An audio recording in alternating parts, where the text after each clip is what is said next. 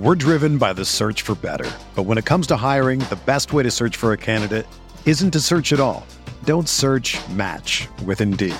Indeed is your matching and hiring platform with over 350 million global monthly visitors, according to Indeed data, and a matching engine that helps you find quality candidates fast.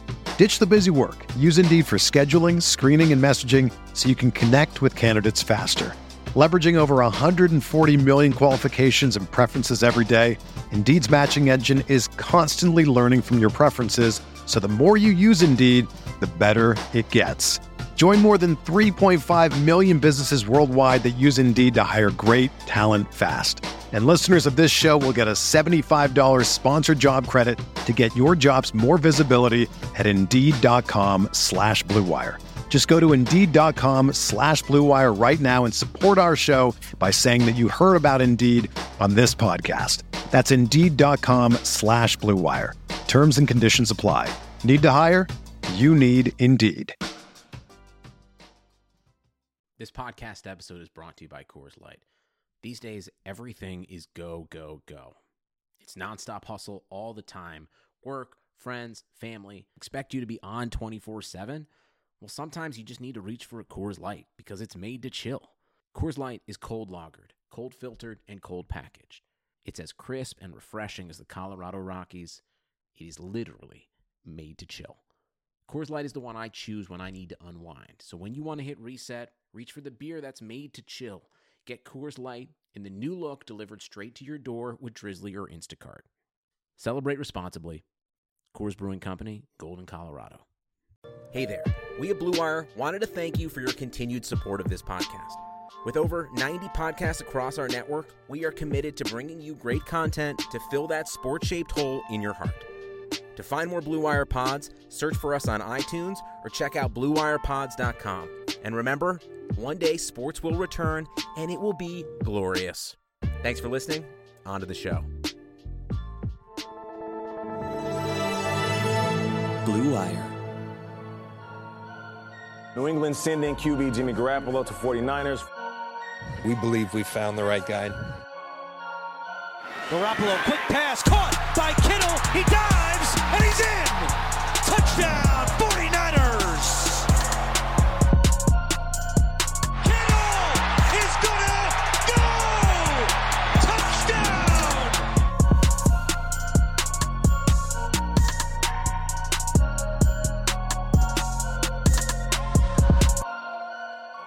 What is going on, ladies and gentlemen?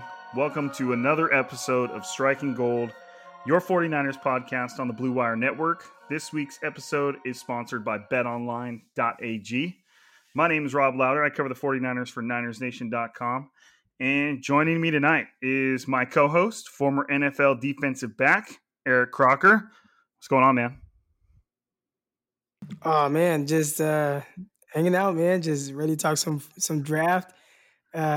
It was, an exciting past couple of days. So, yeah, I know we'll have a lot to talk about. And that's not it. It's not just Eric Crocker tonight. We also have, just like on Thursday after the first round, we've got Blue Wire CEO, Commander-in-Chief. I know he likes the titles. Kevin Jones is back with us again. What's up, man? The flattery from Rob. I love it. Yeah, I think we're going to have a great discussion tonight. 49ers fans are going to enjoy our perspectives. There's the team changed. There's a new left tackle. There's a running back traded. Marquise Goodwin gone. There's a lot to walk through in addition to the draft picks they made. Yeah, and as they say, the gang's all here. This is 100% of Striking Gold, and I'm not even sure. Have we ever done a podcast where it was all three of us at the same time? Mm-mm. This feels like a first, and yeah, that's a little bit of a crime. I mean, when Joe Staley retires, everyone comes and pays their respects. We're joining together to honor his career and talk about all the ramifications coming from this. Hey, George Kittle, did you guys watch that video? I'm not gonna lie, like I didn't cry, and I'm real, like I'm not even like an emotional person, but George Kittle getting choked up, that almost got me. I was right there. I was right there. Yeah. I'm not a big crier either, but that was like while I was watching that video, if someone would have asked me to speak, I don't know how I would have sounded. Like I was just watching it, and my throat dried up and all that stuff. And yeah, that was a pretty heartfelt message. And I'm sure, but yeah, if you haven't put 2 and 2 together by now, Joe Staley, I think he's a 13-year veteran, if I'm not mistaken. Yeah.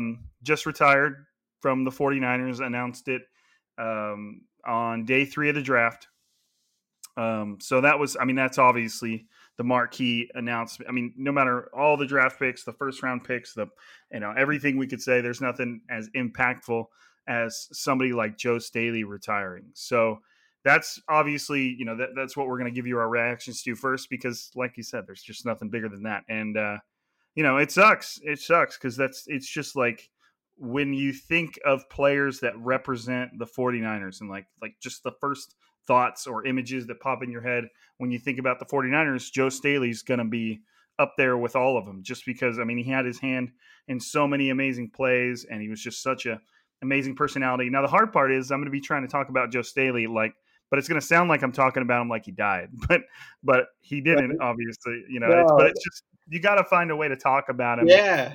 He's just football's such an emotional sport. And even he penned a really thoughtful letter thanking all the fans. He was with the Jim Harbaugh era and the Kyle Shanahan era.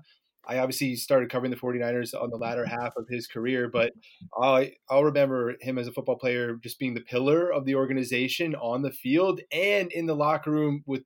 He was able to be a goofball. He was able to be himself. I think he helped Kyle Shanahan really implement this culture where, football is fun. It is brainiac, but it is fun. And being yourself was allowed with Kyle Shanahan, and Joe Staley allowed him, he was himself, and that allowed others to be themselves too. And I think his spirit will really be missed. His body broke down and he was very clear about that. He did not want to be out there where he wasn't able to be a high quality left tackle. I thought, guys, the most interesting part about this, I want Kroc to give, honor his career too, but the most interesting part is the 49ers found this out a couple days before the draft. They knew picking Thursday, they needed a left tackle. They were going to bank on getting this Trent Williams deal done, that was the crazy part to me. They could have really messed this up and Brunskill would have maybe had to play left tackle. There would have been some uncertainty there, but the dominoes fell correctly. The 49ers again wowed me, but kudos to Joe Staley, get his name on the Ring of Fame. He'll be potentially in Canton one day. Really, his career is I think on the fringe. He will be discussed, and I think like John Lynch, maybe he could say he won't be a first ballot Hall of Famer, but maybe one day he will get in there. He had that great of a career. Yeah, no, he definitely had a great career, and I enjoyed watching him. And he was a staple in just in the franchise for a long time, right? Grant Cohn, he's been asking, who are the 49ers foundational pieces? And he's been the foundational left tackle for the 49ers since the very beginning. Now, Hall of Fame, yeah, like you said, I think he's going to be one of those fringe guys because while he was really good throughout his entire career, I don't think he was ever the best tackle in the league. So obviously, a multi-Pro Bowler, but just think about who's replacing him, right? We got Trent Williams who's replacing him, and Trent, he went to 7 straight Pro Bowls. That's like a super dominance, right? I don't know if Joe Staley ever had that type of run in his career, but obviously for the 49ers, man, really good. And he stuck with the 49ers through the good, through the bad, and through the good again. I think the thing that hurts the most is that they weren't able to, let him ride off in the sunset with a Super Bowl victory. But, just congrats on him on a stellar career and just the impact that he not only left on the game, but on all the players that, he played with. A lot of guys poured out, a lot of emotions to him. So that was really cool. It's so hard to spend your entire career at one team these days. Like the fact that he was able to consistently play at such a high level that the team, multiple regimes never had any reason to part with him. And he established himself as such a dominant leader and such an influence in the locker room. It's tough to do that. You look at guys like Navarro Bowman, who was an amazing player, but even him, it was only really 1 year, but even him parted ways and played for another team before he was done. And it's crazy to think of somebody spending 13 years with one team when you just see how things work out in the league nowadays and how rare it is that a guy just stays with one team his whole career. And one of the cool things I thought he said in his letter, now, if you haven't read it, you have to get on his Twitter and read it. It's awesome. It's super well written. But one of the things that stood out to me, just because Staley's always been such a no-nonsense guy, like he will always say exactly what he's feeling. He kind of wears his heart on his sleeve. You could tell if he had a bad day at a practice. He was, you could just tell. And one of the things he said in his letter, and I'm going to read it right now, says, "While I wish we had won at least one of the Super Bowls I was fortunate enough to play in, this franchise has never been in better hands and had more promise. Stay committed and loud. The players hear you." And that paragraph was penned towards the fans. But I think that, him saying that speaks a lot towards, what John Lynch and Kyle Shanahan are doing and what they've established for somebody like that's been through so many different coaching changes and so many different, regimes. I mean, that's a pretty impressive thing to say. And maybe I'm reading into it too much, but for a guy like that, and his parting words to say, the team has never been in better hands. Yeah. That's a pretty impressive thing to say. It makes it easier for him to walk away too, because he feels like he's a huge part of this organization, which he has been. I think the 49ers would have been in a very tough spot had they not gotten Trent Williams, but it's hard to not argue. As long as Trent Williams is healthy here, it feels like an upgrade at left tackle.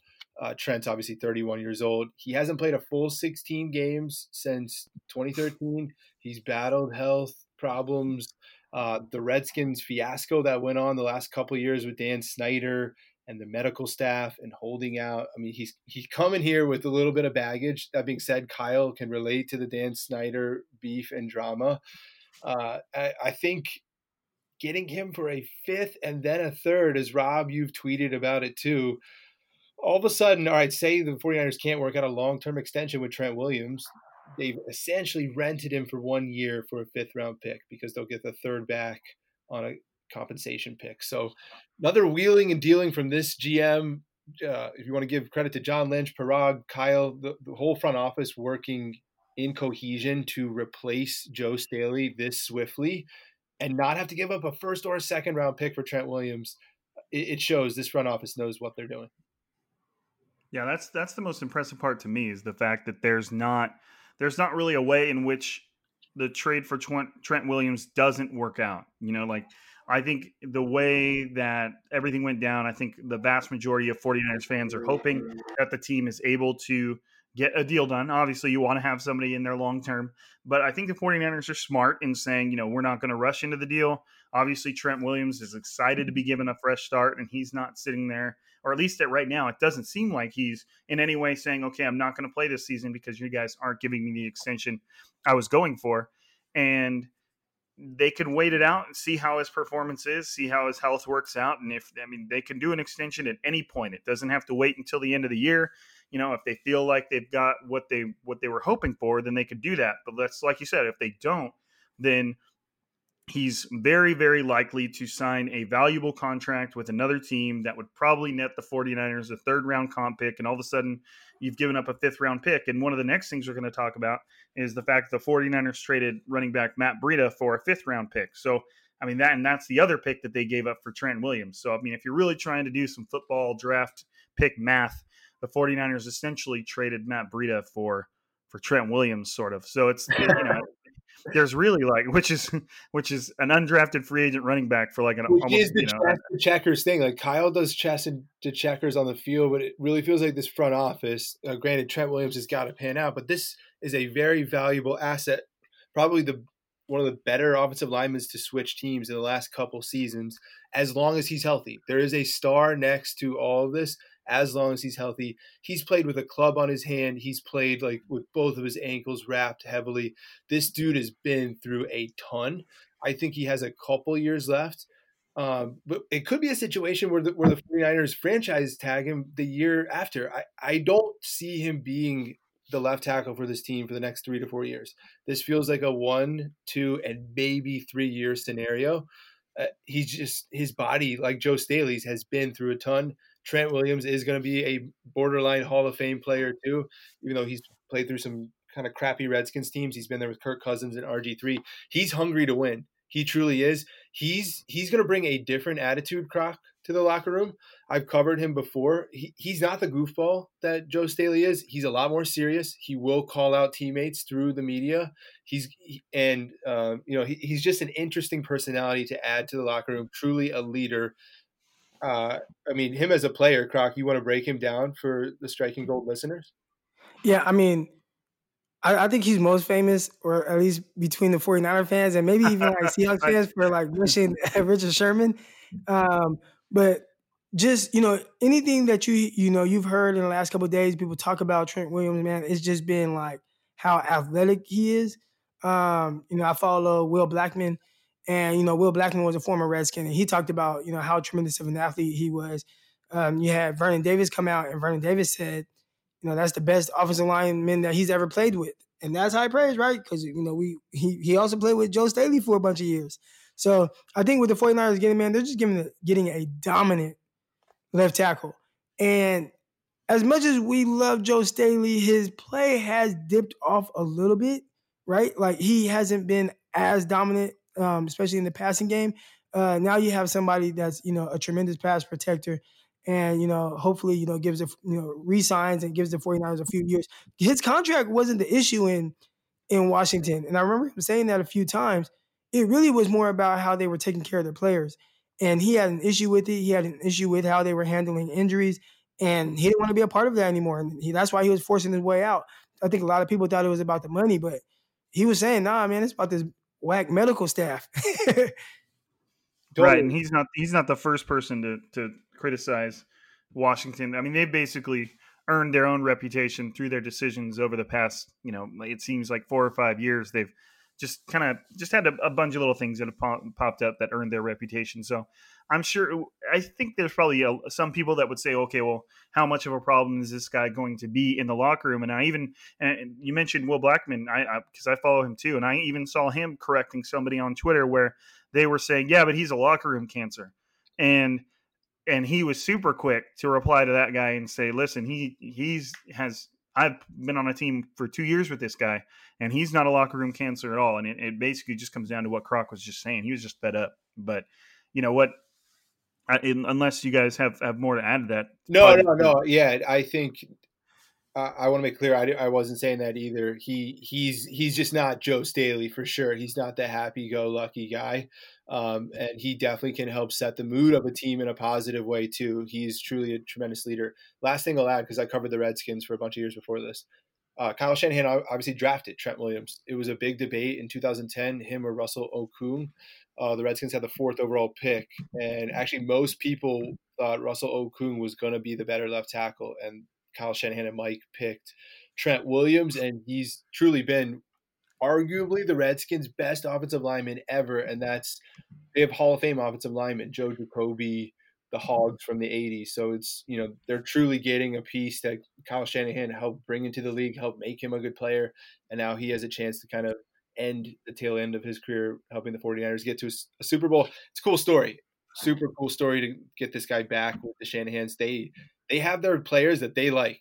They love certain guys. Getting Kevin Coleman back over. It's just funny when Kyle has a player that he likes. Taylor Gabriel's been on a couple of his teams, and now Trent Williams is like probably the best player he's ever acquired, to be honest.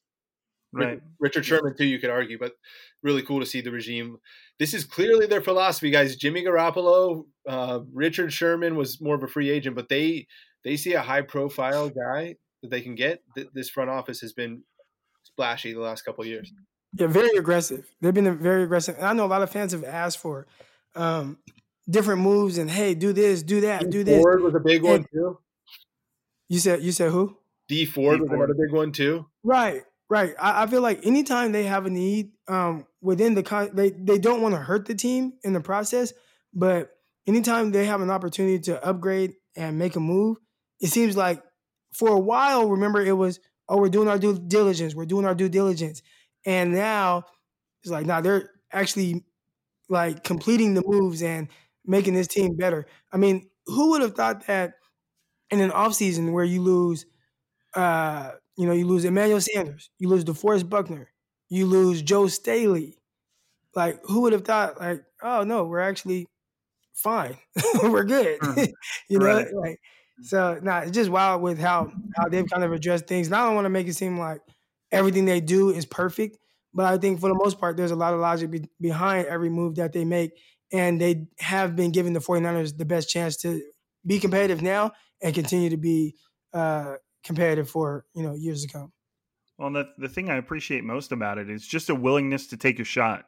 You know what I mean? Or to take a risk and go for it. Like, so many of the moves they made have had, none of them have been like, scotch clean, like that you're not sure what Jimmy Garoppolo is going to develop into, but they're going to trade a second for him and then they're going to give him a big deal.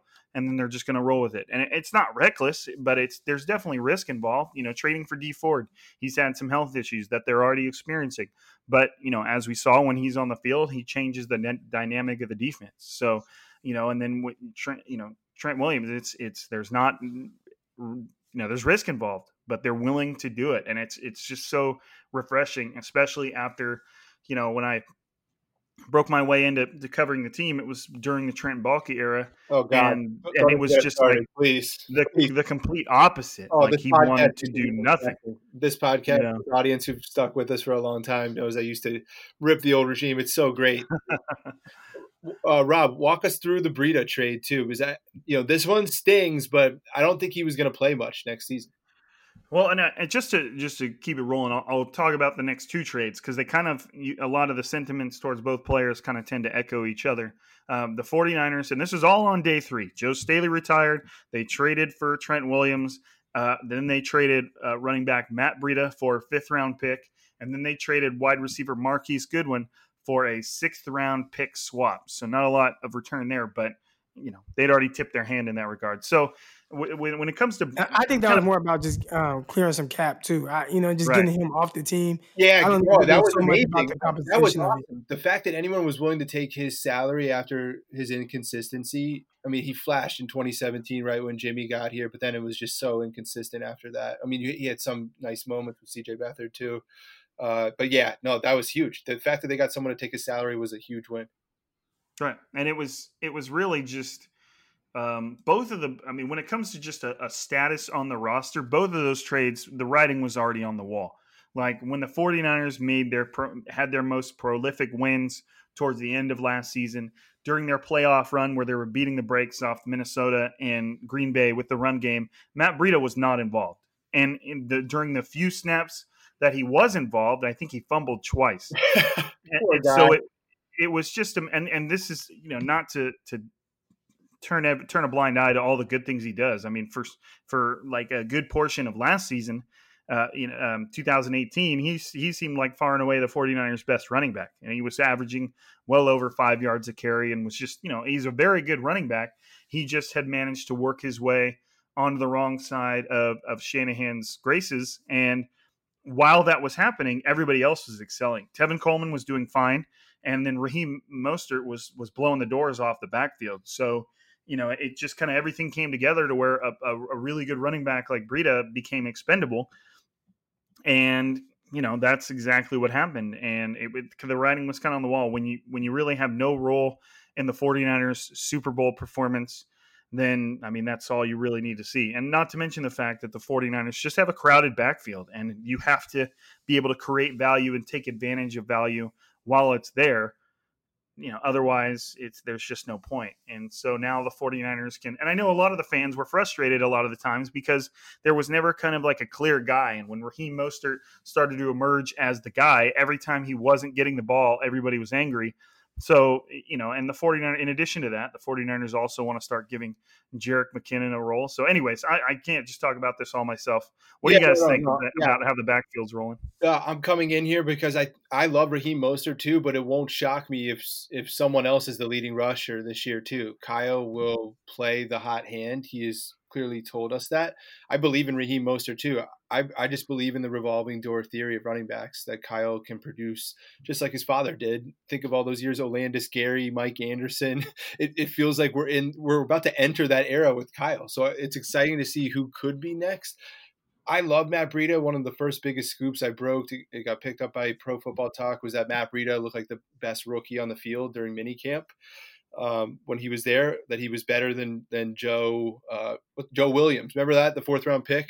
And so Green did have a nice little, he had a nice run here. I'm going to root for him in Miami. It stinks that he had the fumbling problem, because if he didn't, it would have probably been him instead of Raheem Mostert. And that's just how it goes. You can lose your chance at running back that quickly. But I have never believed more in Kyle in the run game than I do after what happened last season. So I think they'll be fine no matter what. Yeah, I think they'll be fine. I think the thing for me that's been, I don't want to say frustrating, as much production as they've gotten out of like a revolving backfield, I still feel like they don't have that guy, right? And there's a saying like with quarterbacks, if you have 2 quarterbacks, you don't have one. And I feel like it's very similar with the running backs, right? They go with the high hand, but they have to go with the high hand, and there's some inconsistencies because they don't have that guy, and I guess, if you're leading the league in rushing, you're still fine, which they did a great job of. But it's like, man, who's that finisher? Who's that guy that no matter what, we're just going to give him the ball? Who's that guy that's going to get more leak yardage? We do have guys that can, they run stretch right and they can hit it and they can score. But who's that guy like, oh, man, there's nowhere to go. And somehow, he squeezes through, kind of like Frank Gore used to do, right? Frank Gore wasn't a burner, but he always found those yards that weren't there. And I don't think we have that guy. So that's the only thing I, kind of worry about a little bit. Even Mostert, he runs a little high. They do have Coleman who slams in there, but he's really hit and miss with his consistency as a runner. So I like the backfield, extremely explosive. Obviously, we can win with them. We can go to the Super Bowl with them. I just ideally would like to see, like, man, who's the closer? Who's the one guy you can always count on? And maybe it's Mostert. We'll see. I think he'll get a little bit more love this year. Right. That's pretty much all there is to it. It's just the frustrating part is you're always trying to predict, why something like wide receiver, that's a little bit easier to predict. All the depth charts are a little easier to predict than running back. And that's kind of just, I think that's the way Kyle Shanahan likes it. He doesn't necessarily care who's back there. I think that's why a lot of his running backs have similar traits. The real thing I'm looking forward to seeing is what Jerick McKinnon can do if he's healthy, and if Kyle Shanahan finally gets a chance to do what he wants with him. But before we get into the draft class, which we're still going to break down, let's get a quick word from our sponsors, Bet Online, because everybody out there, there's no NBA. Everybody's fully aware by now what the situation is. There's no NHL. There's no MLB. So with that, it would be common sense to think that there's nothing to bet on, right? Well, incorrect.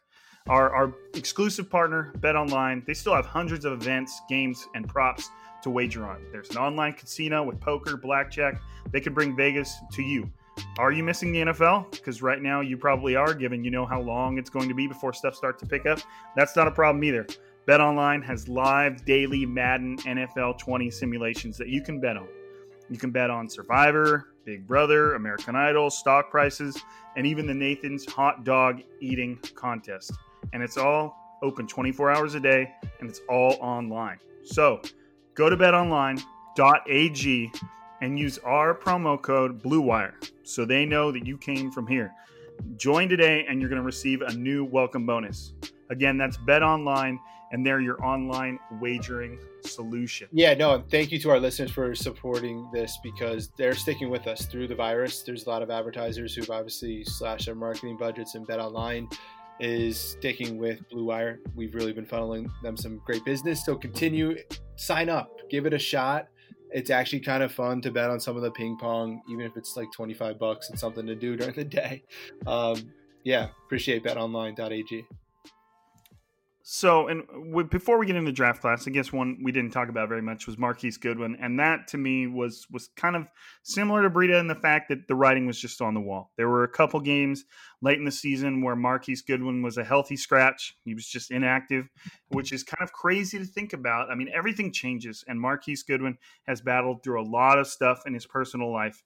Him and his wife have, and that's just the reality of being a human. It was crazy to me to see how good he was in 2018 when Pierre Garçon missed most of the season, and kind of him just take over that role. And there was a time where I was watching him in training camp going, dude, if things all go his way, which obviously they didn't, I felt like the 49ers could have kind of stumbled upon like a genuine number one wide receiver, because the numbers he was putting up and the plays he was making on that 900-yard season were just super impressive. And then I was watching him in training camp, just routing people up. And he was just, he's a 4.2, 4.3 guy that all of a sudden had great hands and great routes, or at least it looks like his routes got better. So I was genuinely anticipating what he was going to become. And, there were some injuries there. And like I said, he battled with some stuff off the field and it just didn't work out. And then his value ended up becoming, a 6th round pick swap, which is, for lack of a better term, essentially nothing. Yeah, right. It's so crazy. This dude had number one wide receiver potential in Kyle's offense that at least he showed with Jimmy G to end 2017, came into 2018, still had a good season there too. And then, the drops he had a couple key drops I remember throughout his time here. And he's always been kind of like that project. Like, could he become something? He definitely made some big plays here, but there's more talented receivers, matter of factly. It hurts to say because he was a good force in the locker room too. And I think the 49ers realized, hey, we can save, like $3.5-4 million on this deal, which was, hey, the Eagles see something in him. Maybe he can revitalize his career there. But yeah, he ran out of chances here. Right. And I said 2018. I meant 2000. You said 2017. I meant 2017. That's when he had his 900 and something yard season, and he averaged a ridiculous amount of yards per catch. And he was just, he looked like he could be really good. But yeah, his Marquise's cap number this year was $4.2 million, and then next year it was $7 million. So the fact that, like we were saying earlier, the fact that they were able to get that contract off their books is a win in and of itself. And yeah, they might not have gotten much from it, but that's how it works sometimes. But all right, so draft class, what everybody's probably, I guess, wanting to hear about, but it was to me, my first thoughts, and I would, everybody will give their thoughts, I guess you could say, but my first thoughts, and I'll be quick about it, was sometimes there's not a lot of mystery to the way things pan out. Everybody always with some picks is trying to like work out the method to the madness. What are they thinking? What's Kyle Shanahan doing here? Why would he take this person here? And if you just look at the draft class and you're like, okay, this team with a really, really good roster wanted to replace the people they lost with cheaper people, so they drafted Javon Kinlaw with the 14th overall pick, who's replacing DeForest Buckner, will probably step right in and play the exact same role. Then you have Brandon Ayuk, actually a similar build to Emmanuel Sanders, probably going to step in and play the exact same role. Then you have Charlie Warner. I think that's how you say his last name, or Warner.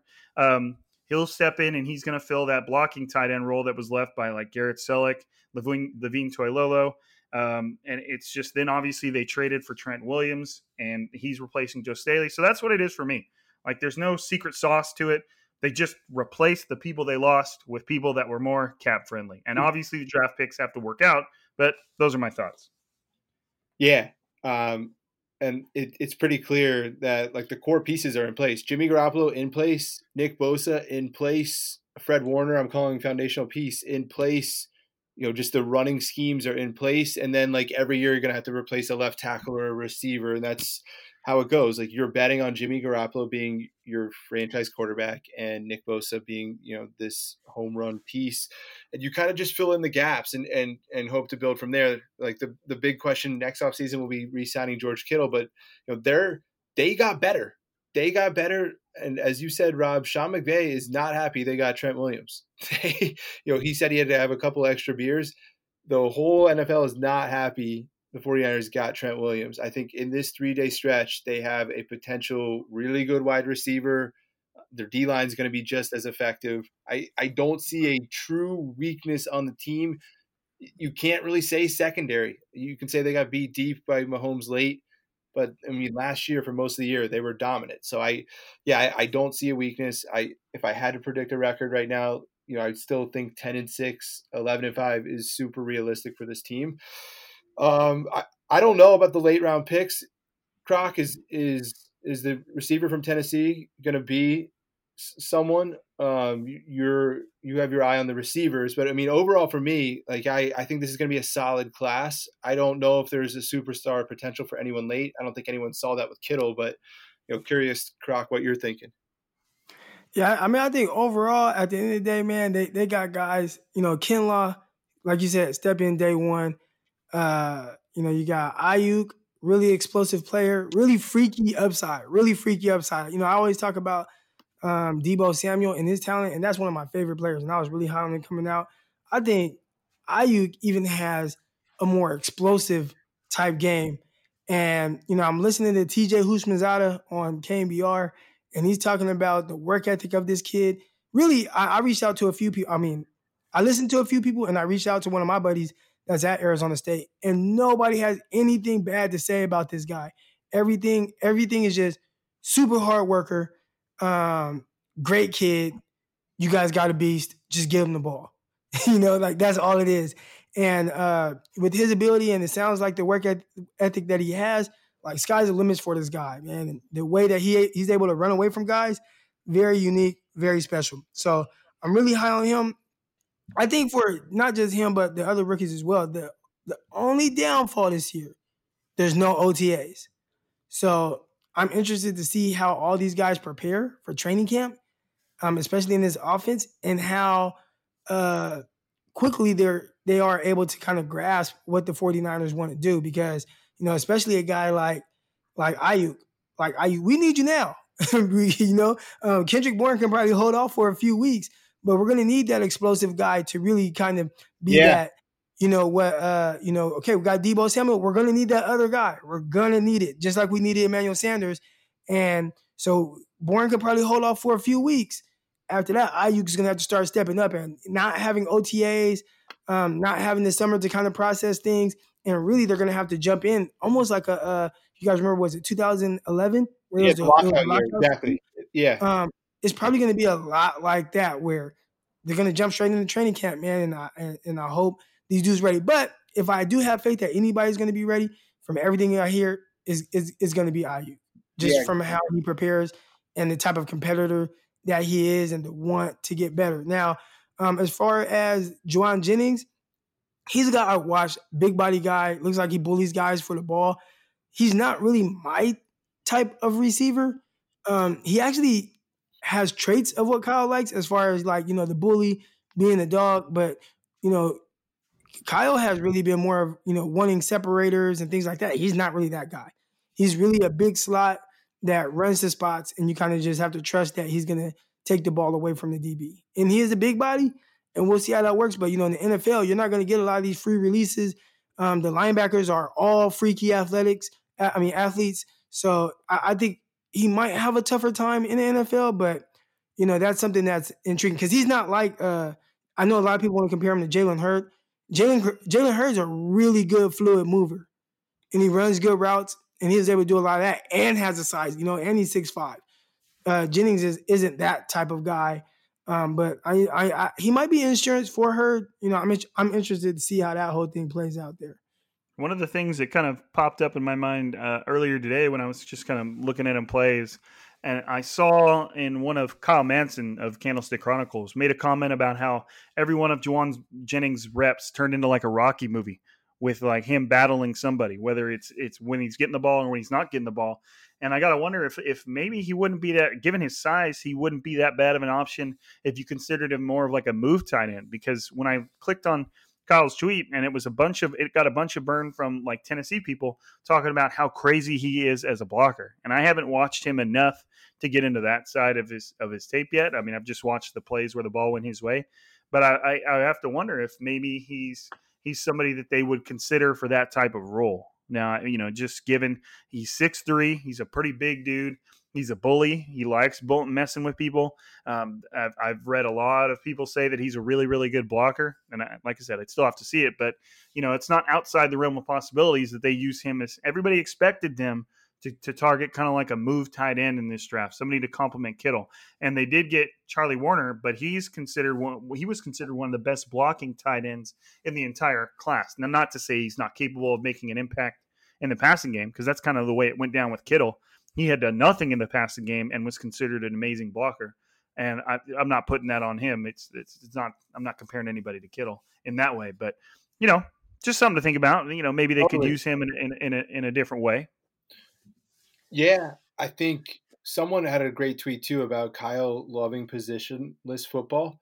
Remember how much Debo was getting end around reverses in the playoffs and even in the Super Bowl? Like I could see Ayuk taking a lot of end arounds. I could see Ayuk getting involved in the run game, similar as Jennings could get involved as a tight end. I could see Kittle in the slot a lot more. So I think Kyle and positionless football is becoming more true as he finally really builds out this roster over 4, 5, 6 years. We're going to get more guys in here who can line up at multiple spots. And Kyle, as he gets deeper and more innovative, as he wants to become the Bill Walsh of his era and he invents concepts, I think the word positionless is going to become a buzzword for this 49ers offense.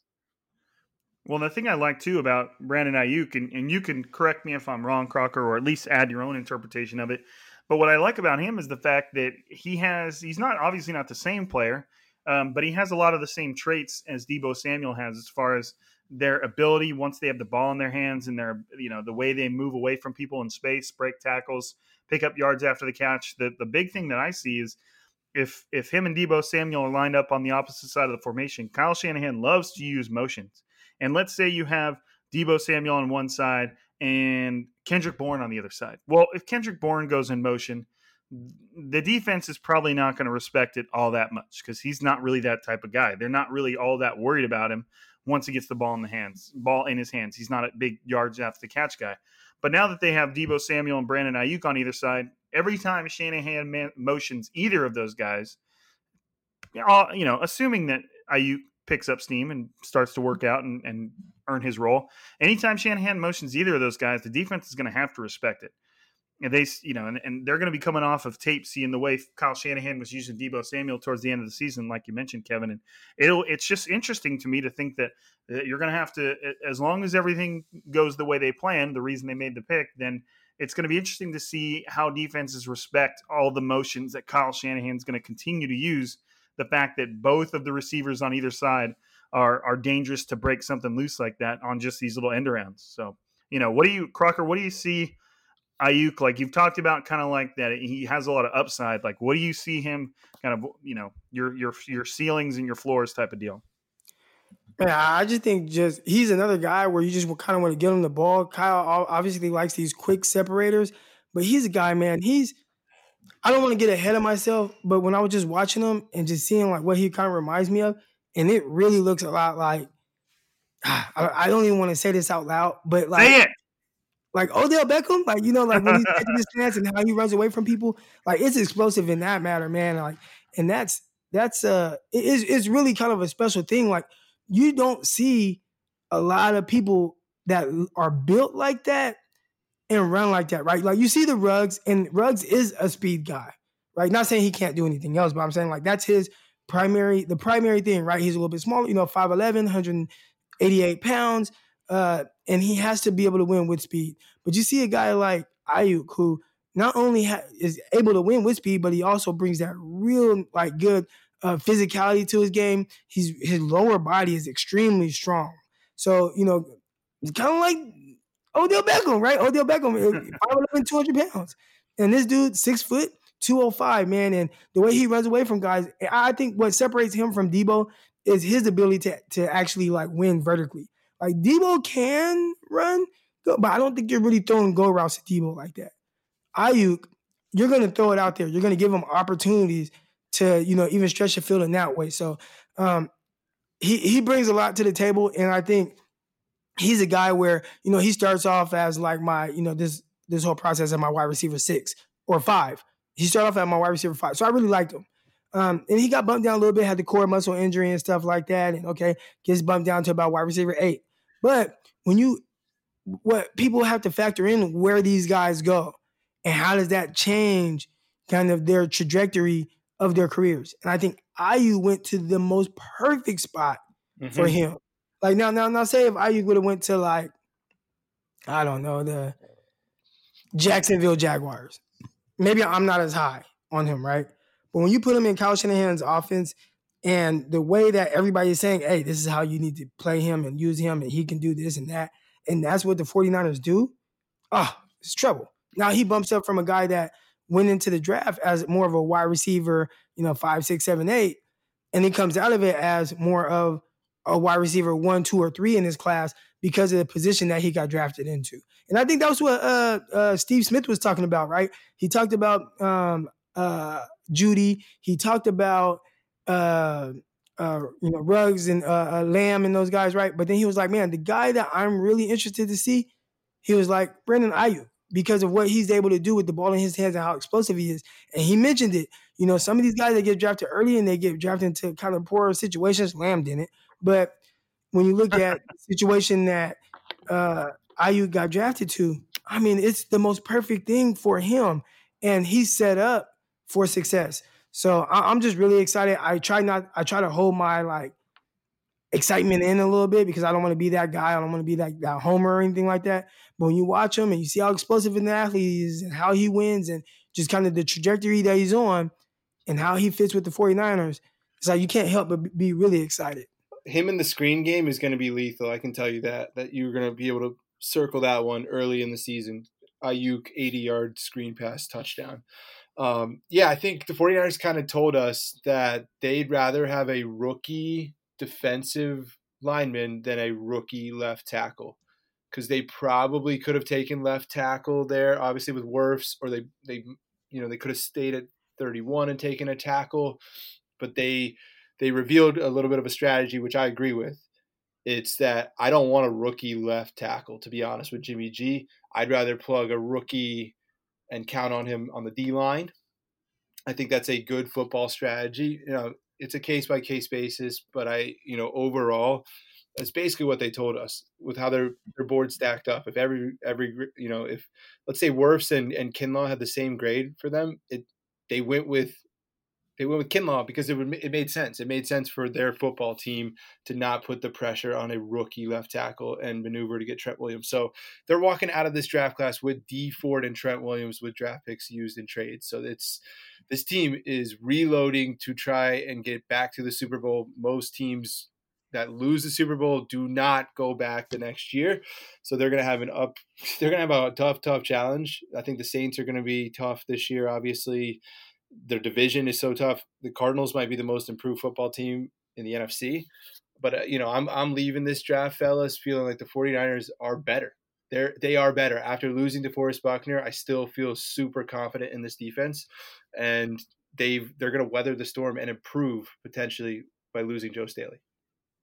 Yeah, it's been impressive to watch. I mean, for a guy like John Lynch, who when the 49ers initially announced that he was hired, obviously completely lacking experience other than what he'd gotten as a broadcaster and just spending time around organizations. And I know he spent some extended time with the Broncos and his friend John Elway.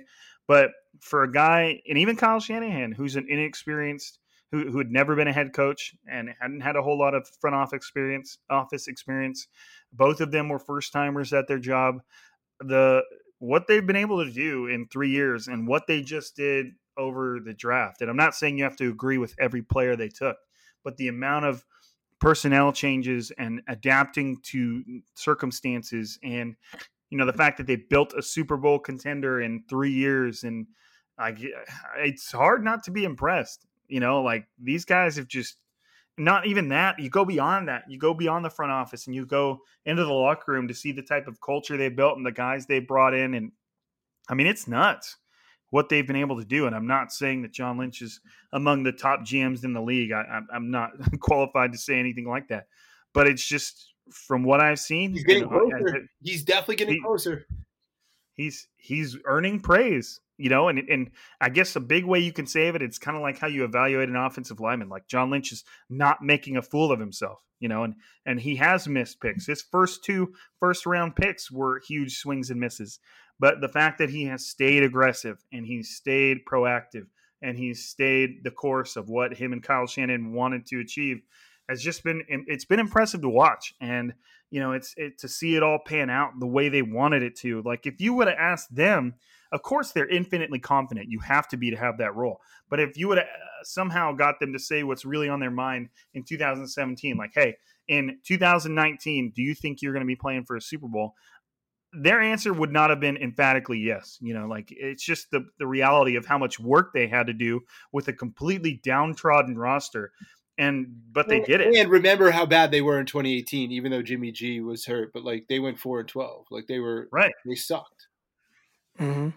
And it's nuts. And one of the things I've consistently praised them for, and this probably falls more on Kyle Shanahan than John Lynch, is you had two, I would call them embarrassing, but two clearly losing seasons. It wasn't even close. They were picking at the top of the draft both times. And and think about this, Rob. They messed up 2017. Reuben Foster and Solomon Thomas. Like, think about, like, they still made the Super Bowl a couple years later after, like, botching their first draft class outside of George Kittle. They still were able to recover from that. Right. And it never at one point, and this is more of a cultural thing, during all of that losing, did you ever see the team breaking at the seams or turning on each other? And that is a very common thing in teams that go through those types of losses. Is you just end up seeing a clip of people fighting on the sideline, arguing, whose mistake was it? You never once saw that, period. I think they set the tone for that early on, though. I think that's one of the messages that kind of, I think as fans kind of forgot. But remember, these guys cut Navarro Bowman. And it was because he wasn't getting on board with what they were trying to do. So it was like, all right, you got to go. Season they cut him too. That was ruthless. Rashard Robinson, hey, that was Game of Thrones type shit. You're not on board with what we're doing here. Rashard Robinson, you can go. Traded him for a 5th round pick. So I think that also sets the tone too. On, hey, at the end of the day, man, we're going to do this our way, and we're going to do it how we want to do it. And if you're not on board with it, you can kick rocks. Kyle has seen a lot, and I think that's a great point, Croc, that he does it his way, and people are on board to do it Kyle's way. And that's what changes the building. Jed's on board to do it Kyle's way. John Lynch, everyone kind of adapts, and Kyle is driving this ship. A lot of people are supporting it, but this is Kyle's way of football. This is the whole thing, the whole puzzle of it. And not going to lie, it's enjoyable. It's enjoyable as a commentator of this team. It's enjoyable as fans of the team. It's enjoyable, I'm sure, for the players, and I know for the staff there, just how it was beforehand. So I do have one critique of them. Please. And Kevin, with me listening to you the last few years, I'm pretty sure you agree too. And even more this year, I kind of was like, I don't like the way they did not address anything with the secondary. Yeah. Now, I understand it. Okay, you have everybody coming back. Great. And I get it on not drafting somebody high because you know what? We really have our starting corners. And, worst case scenario, okay, Keller Witherspoon has to come off the bench and somebody gets hurt. We can deal with that for a few games or whatnot. But my thing is moving forward, you don't have any real plan in place. And I thought when they traded for that 5th, they had an opportunity to grab somebody like Bryce Hall, who, hey, maybe Bryce Hall is not a high upside guy, but I think he potentially one day can be a starter. That's somebody I was really high on. So you had the opportunity to grab somebody like that, and you take the tackle, and I get it. But man, you gotta have a riches of tackles right now when you have Sean Coleman coming back from injury. You have Brunskill who could play left tackle. You just traded for Williams, Trent Williams. So it's like you don't really. I mean, you have think about it like this: if somebody really goes down at cornerback, who's coming in? Okay, Witherspoon. After that, you got Verrett. You have Dante Johnson. Like that's scary. Very right? scary. I mean, what they told me with not drafting corner, in my opinion, is that they love Mosley. Like they love him so much. If they drafted corner, to me, it was like they still want to add competition over there. But to me, it's so clear. It's Mosley. Mosley has a chance to become a number 1 after Sherman leaves if he progresses like this, and then hopefully you'd have if Sherman gets hurt, I think it would be the biggest injury to this team, to be honest, because I think then Witherspoon would start to get picked on a little bit. However, listen, he's had his flashes. He's battled a lot. Clearly, Mosley outplayed him in the playoffs, and they had to send him to the bench. So I mean, I don't want it to be musical chairs over there. And Croc, you know Right. better than anyone. That's just not good for any player's confidence to have musical chairs. So I think they're going to have to ride things out with Mosley. But yeah, I agree. I criticize the secondary. That damn D-line made them look a lot better, but they were better than I thought too. And Right. they have Ward coming back, right? Jimmy, But that's not my issue. That's not my issue. My issue is not even so much this year. It's next year. If you don't bring back Witherspoon or Sherman, who are your corners? So at least have somebody that you drafted late, 5th round, somebody that, you know what, I like this kid. He's a good kid. We know he can play. Let's see what, okay, he doesn't have to play right now. He can be the 4th corner. That's fine. But next year, if Witherspoon and Sherman both leave, you got Mosley and who? And so that's my, okay, I'm probably going to draft somebody. Yeah, the depth there is good. They have a couple undrafted guys you always hope for, but yeah, I agree. Secondary. And I don't even like the undrafted guys like that. I don't like. They're very thin. Tim Harris. Is that his name? Tim Harris, the corner from Virginia last year. I saw him in training camp. I didn't care for what I saw. You draft AC. I've watched a couple of games. He's getting picked on. So it's like, I get it. But that's kind of what scares me. They're overhyping their own secondary because they're banking on Sherman staying healthy, which is you can bank on it, but it's if he goes down, I think this defense will get exposed a little bit. If he's out for 4 to 6 games, I think that'll be the biggest test ever for this defense. Well, and the thing I told you, Crocker, when we were talking before the draft is if there was something I was going to bet on, I was sure that the 49ers with one of their first 2 picks, or if they did a trade down where they got like some 2nd rounders or 3rd rounders, I thought for sure one of those was going to be a corner. And I told you that, and I said it on the pod. Like, I thought for sure one of those guys, one of these picks has got to be a corner, just because they're sitting on a precarious slope with the fact that, Richard Sherman's still playing at a high level, but he's a little older and he could get hurt at any point. And you also have, like you guys have said, Emmanuel Mosley opposite him, who's an undrafted free agent who they're kind of still feeling their way through. And, if something changes, they don't have the depth to deal with it. And they, obviously they don't really necessarily want Ahkello Witherspoon out there. So I thought for sure one of their early round picks was going to go towards the secondary, and maybe the board didn't fall their way, but at the same time, they didn't even use one pick on a corner in the entire draft.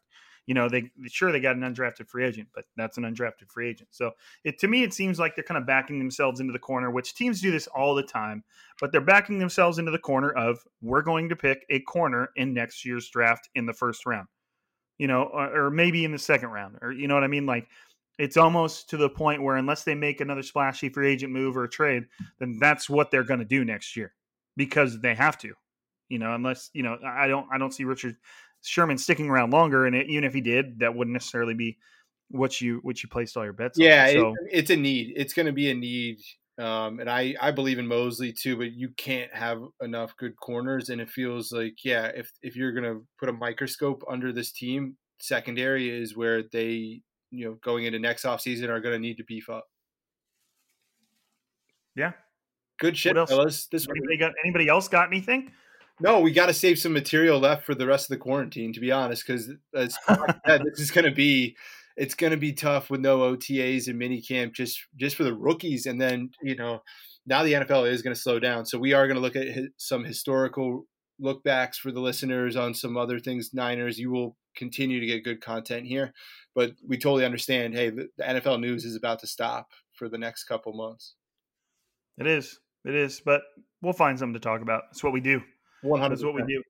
But anyways, I think that's about it, everybody.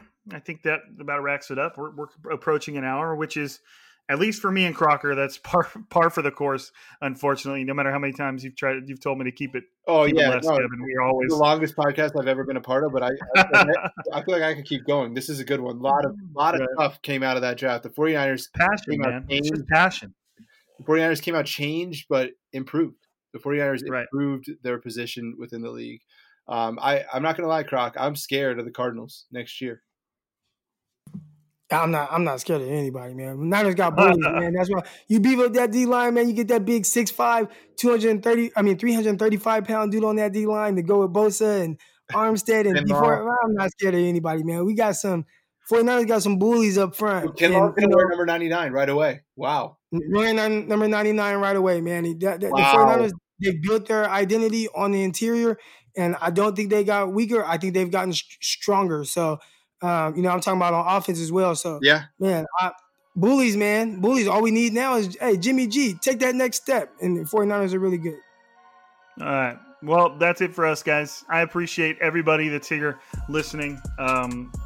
It's just, like you guys have heard me say it a million times, we couldn't do this without our listeners. Make sure you hit up betonline.ag and use your promo code BlueWire to show some support for Striking Gold. But as always, it's all about you guys. Thanks for listening. And that's it for everybody. This is another episode of Striking Gold, and we are signing out. Peace.